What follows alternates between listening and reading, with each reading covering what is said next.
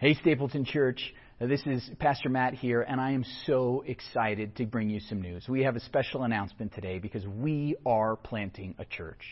You know, a church, our goal is to help you go deep. We want you to go deep and grow in your faith. We also want to grow wide because we want to see new people come to faith in our church. But we also want to multiply.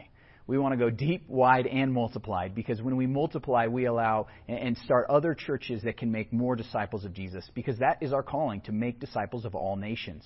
And here just in Denver, we're not keeping up churches are with population growth. Some churches are shutting down right now because of the pandemic. So we right now have the opportunity to start a new church. We're excited about it. Our city needs so many more churches. And I think you guys are going to be excited because it's someone you know. It's our very own community pastor, Grant Ryder. Grant and his wife Leah and their family have heard the call of God to plant a church, and we're excited to be able to send them off. He's gone through a really long process, and he's continued to be trained by Converge, the network that we're partnering with, and we are going to be sending him out this fall. So this is kind of the big, official, exciting announcement. He is going to share a little bit about the location where he's planting, when it's going to happen, a little bit more details. You'll hear from him in just a minute as he shares the message and shares some of their story. But what I want to say is we are excited and we are behind this because we are multiplying as a church, and we are going to increase our impact because of that, deep, wide, and multiplied. So please get behind Grant. Reach out to him. Stay connected. Pray with him. Some of you are even going to feel the call to go and help him start this church, be part of his core team. Others of you will be giving a financial gift or a regular financial gift to support them through this. This is so exciting. A lot of churches never multiply like this, and the fact that we can do this is really, really cool. So I'm excited. I'm going to say a prayer, and then I'm going to turn it over to Grant, who's going to give us the message and share some of his story today. Lord God, I just pray for Grant that you would not only speak to him through your word to us and to our hearts, but that you would also prepare him for this incredible endeavor. Be with him and with Leah and their family. Bless them through this. Would you just take them and give them the courage and the strength and provide every dollar, every person that they need to reach new people with the gospel of Jesus, so to see more people follow you and lives transformed. And I just pray, Lord God, that you would be with him today. In Jesus' name, amen. Well, hey, Stapleton Church. I'm so excited to be with you today. My name's Grant Ryder. For those of you who don't know, I'm the community pastor here at Stapleton Church, and have loved the opportunity I've had to serve in this role. I'm excited to open up God's Word with you today, and I'm also really excited about the video that you just saw from Pastor Matt. We're officially being sent out from Stapleton Church, and we are so excited about this partnership and all that God's going to do through it. I'm going to share a little bit more about this opportunity kind of as we go through our time together today, and even invite you into a few specific opportunities to partner with us as we conclude today. But we're going to continue in this exciting series that we've started over the past few weeks entitled Jesus Is. And we're going to be in Luke chapter 9 today. We're going to see an exciting story that has a lot of highs and lows in it, and I hope that through it you'll see a really unique picture of who Jesus is.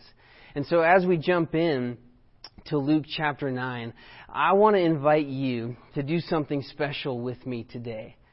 I want to invite you, as best you can, to put yourself in the shoes of the characters of this story. A lot of times we hear Bible stories, we read about Jesus' life, even the miracles that he performed, but rarely do we put ourselves in the shoes of the characters and try to feel and think and see how they saw these events unfold. Try to do that with me today, and let's see what God teaches you.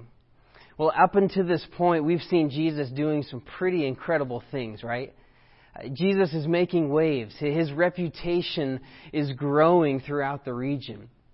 In fact, Jesus, has 12 chosen disciples that he handpicked who have been following him, who have been doing various tasks, who have been helping control the crowds, and most importantly, they have been learning from Jesus. Yes, they have been sitting with Jesus, hearing him preach, asking him questions, and following him day and night, doing ministry alongside him. Well, after so much listening and learning and watching their master, Jesus finally turns to them and says, I have something for you. And that's where we pick the story up in Luke chapter 9, beginning in verse 1, where it says this. that when Jesus had called the 12 together, He gave them power and authority to drive out all demons and to cure diseases. And He sent them out to proclaim the kingdom of God and to heal the sick. So after all this time of following Jesus and hearing Him preach about the kingdom of God and seeing Him heal people's sicknesses and cast out demons, Jesus brings His disciples in here and He says, it's your turn. It's your turn. And at this point, Jesus commissions His disciples and He sends them out to go and further the work of the kingdom of God. He gives them His authority and His power, and He sends them out to other regions to proclaim the kingdom of God and to do the miracles that He's been doing. Now, imagine what the disciples might have been thinking, what they might have been feeling as this mission was given to them. Being sent out on a mission for Jesus is pretty exciting, right? But wait a second. You want us to go preach? We don't have any experience doing that. You want us to perform miracles? We don't have that kind of power. Jesus, we're your disciples. We follow you. And you want us to do this? I don't know about you, but I think at this point I would probably be feeling a little intimidated. Maybe a little overwhelmed. And probably pretty underqualified for this task. But you know what? Jesus doesn't even stop there. He continues in the next verse and He says, and He also told them, take nothing for the journey. No staff, no bag, no bread, no money, no extra shirt. Whatever house you enter, stay there until you leave that town. If people do not welcome you, leave their town and shake the dust off your feet as a testimony against them. So not only are the disciples being sent out to go and preach and to perform miracles, but Jesus is also telling them to literally take nothing with them for the journey. Now remember, this is happening over 2,000 years ago in the middle of the Middle East. So this isn't your casual stroll from Stapleton to downtown Denver. No, this is a rugged landscape where there's harsh conditions and very limited resources. And this is the journey that Jesus is saying, don't take anything with you, not even a change of clothes. And if that's not enough, He also commands His disciples to perform this sort of symbolic gesture of shaking the dust off their feet as a testimony against anybody who doesn't accept what they're doing. So if I'm the disciples right now, this mission just got a whole lot more real. And that's something that could potentially even bring about some resistance or even opposition. I think at this point, if I'm hearing Jesus' words, I might be a little concerned. I don't know if we can do this. Maybe even a little anxious or worried at what might happen. However you might react, or you might imagine the disciples reacting in this moment, I think we all could probably agree that this mission is extremely daunting. And I'll be honest with you today, I feel like I can relate a little bit to where these disciples might have been. As you know by now, we feel like God is calling us, my family and I, is calling us to step out into the unknown and to go and plant a church in the Reunion community that's about 25 minutes northeast of here. Right now in Reunion, there's over 50,000 people that live there. And as we've been able to identify, there's only 2 established churches and 1 church plant. It's over 15,000 people per church in that area. There's a huge need, not to mention the percentage of people who don't identify with any religious belief. There's a large need, and we feel this call by God to go be a part of meeting that need and stepping out into unfamiliar territory and bringing the gospel to so many people who need hope right now. But you know what? The mission is daunting. I've never planted a church. And there's been so many times I've looked at that and said, God, I'm not qualified for this. I can't do this. And we also don't know what our finances are going to look like. Planning a church is a full-time endeavor that requires a lot of investment and energy and time. And so we're praying and we're trusting that God's going to raise up individuals to help financially support us as we move into this fully. We're also living in a house right now that's not ours. And within the next 6 to 8 months, this house is probably going to be sold. And so we're trusting and we're praying that God's going to provide a place for us as well. And if that's not enough, you know what else is a little concerning? We're in the middle of a global pandemic right now. And the financial situation of our country is a little unstable right now. This mission is extremely daunting. And honestly, we don't know how it's all going to work out. But I do know this. We need your help. I want to ask that you would pray and consider partnering with us, making this mission your own, so that together we can expand the reach of the gospel in such a critical time in the history of our world.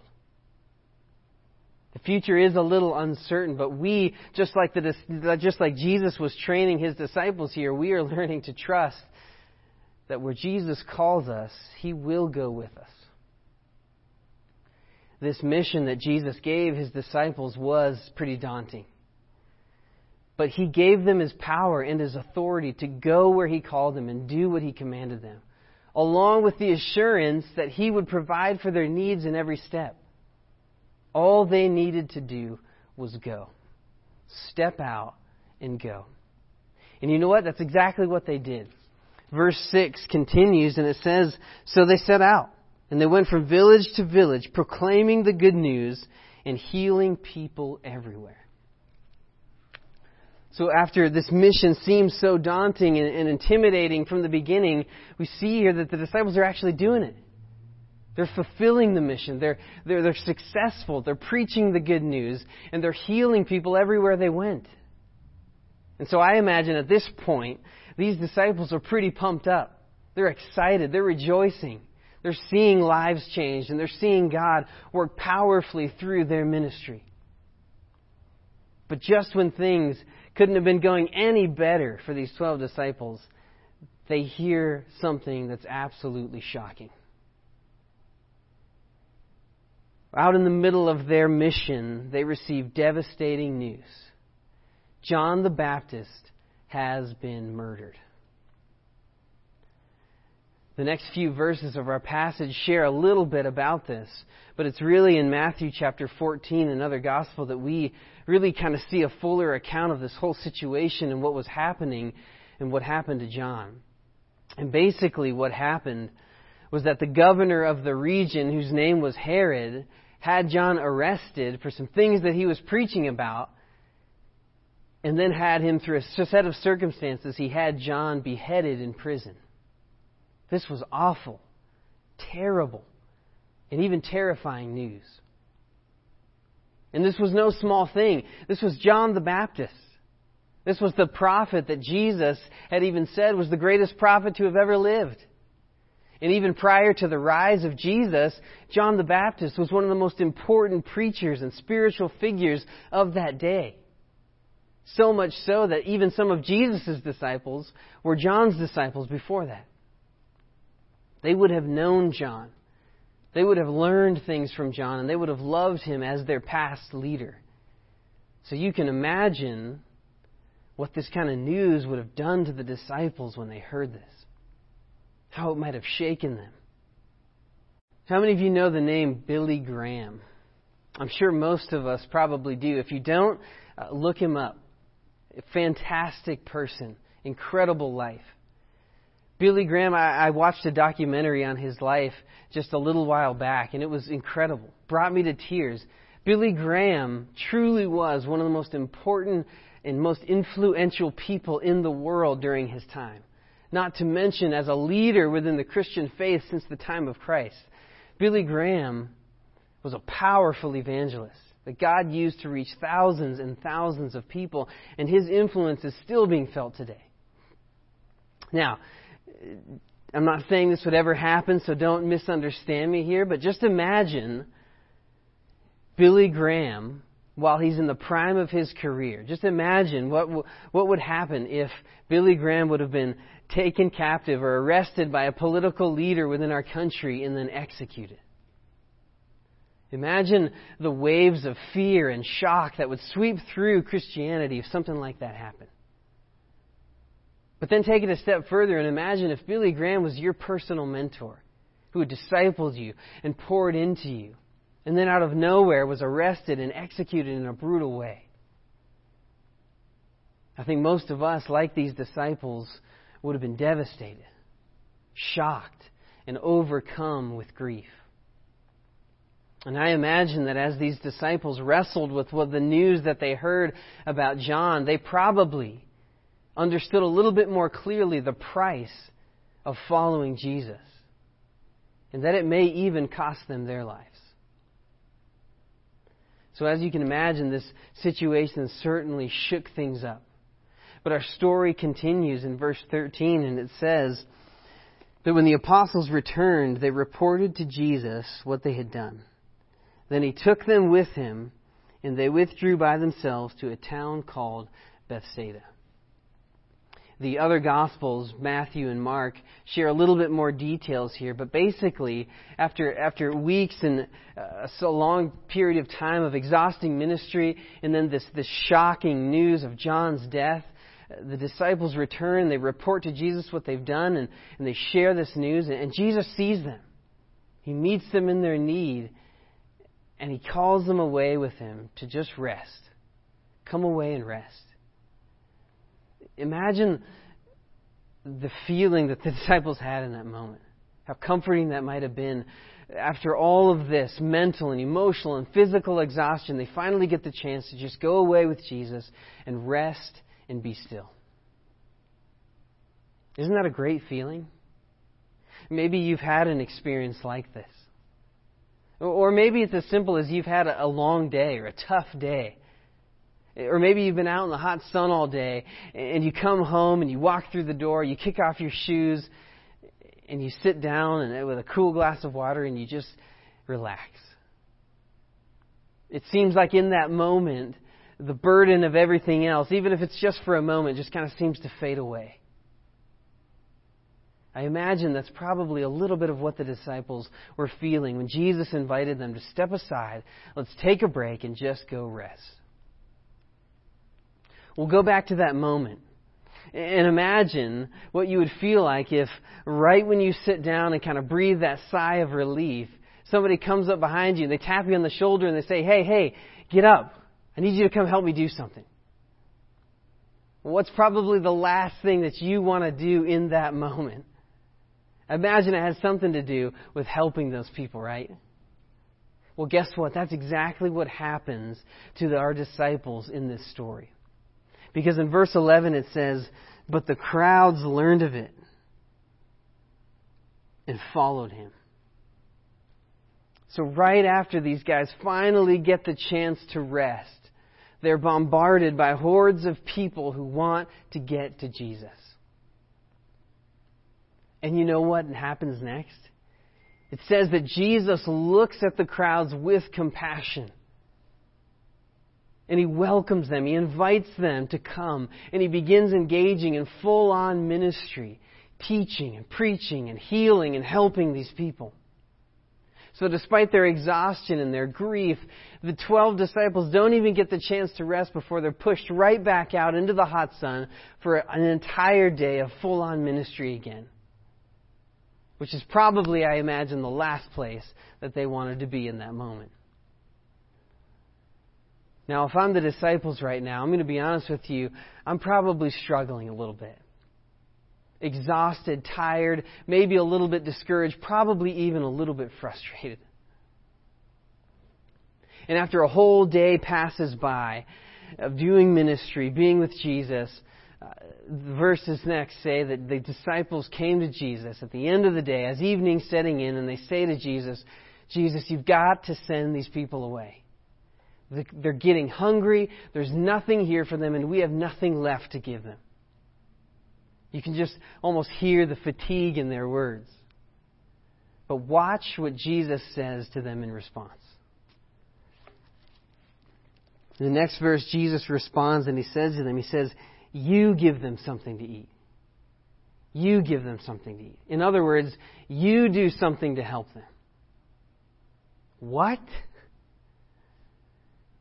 If I'm the disciples, if I was there, I imagine in this moment I probably would have broken. I probably would have been so frustrated and maybe even mad at Jesus for what He does right here. After all we've been through, after everything we have given up, you want us to keep giving more? Jesus, you're the one who told us not to bring anything with us. We don't have bags. We don't have staffs. We don't have money. We don't even have money to buy food, let alone feeding thousands and thousands of people. The next verses say that the disciples respond and they say, all we have are 5 loaves and 2 fish. In other words, we have nothing. You've probably heard it said that God will never give you more than you can handle. I'm going to be honest with you, I kind of disagree with that statement. Because I see stories like this in which Jesus allows the disciples to go through a whole lot more than they can handle.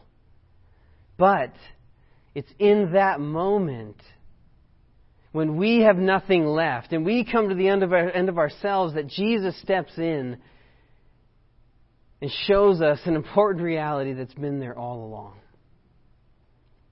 And that's exactly what He does in this situation. The story concludes in verse 14 and says, He said to the disciples, have them sit down in groups of about 50 each. The disciples did so, and everyone sat down. Taking the 5 loaves and the 2 fish, and looking up to heaven, He gave thanks and broke them. Then He gave them to the disciples to distribute to the people. They all ate and were satisfied, and the disciples picked up 12 basketfuls of broken pieces that were left over. The disciples were exhausted, grieving, frustrated, and totally powerless. But it was in this moment that I believe they realized once again who it was that was with them all along. As the people sat down, Jesus performed one of the most incredible miracles ever recorded. From the mere resources of 5 loaves and 2 fish, Jesus fed and satisfied what were most likely over 10,000 people. Think about that. I want you to take away the same lesson that I believe Jesus was teaching His disciples here. And it is this. Jesus is the one you need. Jesus is the one you need. When you feel like you have nothing left to give, when you come to the end of yourself, Jesus is the one you need. And Jesus, because He's the one you need, He will give you what you need. When you face impossible circumstances, or uncertainty lies before you, or fear creeps in, or you're wrestling with doubt, Jesus is the one that you need. Jesus will give you what you need. So often we look out at the uncertainty or the impossibility that's ahead of us. Other times we look inward at the inexperience or the inability of ourselves. All the while we miss the one who has been right beside us all along. This story conveys the powerful experience of the disciples as they are literally brought to the end of themselves and they have nothing left to give. But what's even more than that, I believe that this story is a call to each of us to trust the one who gave everything for us and who will always go with us and be present to us where He calls us and in what He commands us to do. This story is a powerful reminder that when we face uncertainty, when we feel incapable, when we don't have anything left to give, it's not so much that we need all these things from Jesus, but that what we need most is Jesus Himself. Jesus is the one you need. Jesus willingly laid down His own life to save you from your sins. So you can bank on the fact that He is the one you need, that He will go with you, and that He will always answer you in your deepest need. You might be here today, and you're hearing these things, and you're feeling like the disciples did at the beginning of this story. Maybe you're feeling God pulling on your heart and encouraging you to step out and begin serving other people. But you feel incapable or unqualified to do that. Well, I believe that God is. Jesus is leading you to step out because He wants to show His power through you. He wants to surround you with the help you need and to equip you to do that task well. Maybe you're like the disciples were in the middle of this story, and you're feeling emotionally, you're struggling physically or spiritually. Our friend Michelle Malik, who's a part of our community group, she's a member of this church, she has been dealing with the effects of COVID for over 2 months now. And she's been battling, and she's been fighting, and it's been taking such a toll on her as she wrestles through this. Please pray for Michelle. But maybe you're in a similar spot, and you're exhausted, and you're tired, and you're wrestling with questions. Well, I believe that Jesus sees you where you are, and that He wants to meet you in the vulnerable place that you're in for you to trust Him, to carry you, to encourage you, to heal you, and even use what you're going through to help someone else. Maybe you're hearing these things and you're feeling like God is calling you to step out and to begin sharing your faith with people outside the church. But it's intimidating, maybe even a little bit daunting, and it may even affect your reputation. I want to challenge you to step out and trust that God will be present to you and that He'll give you what you need to be His most effective witness in every opportunity that He presents to you. You don't have to have it all figured out. You just need to step out and go. God will use you. Wherever you might be today, Jesus invites you to lay down those feelings of apprehension, intimidation, or even insecurity, or whatever the impossibility is before you.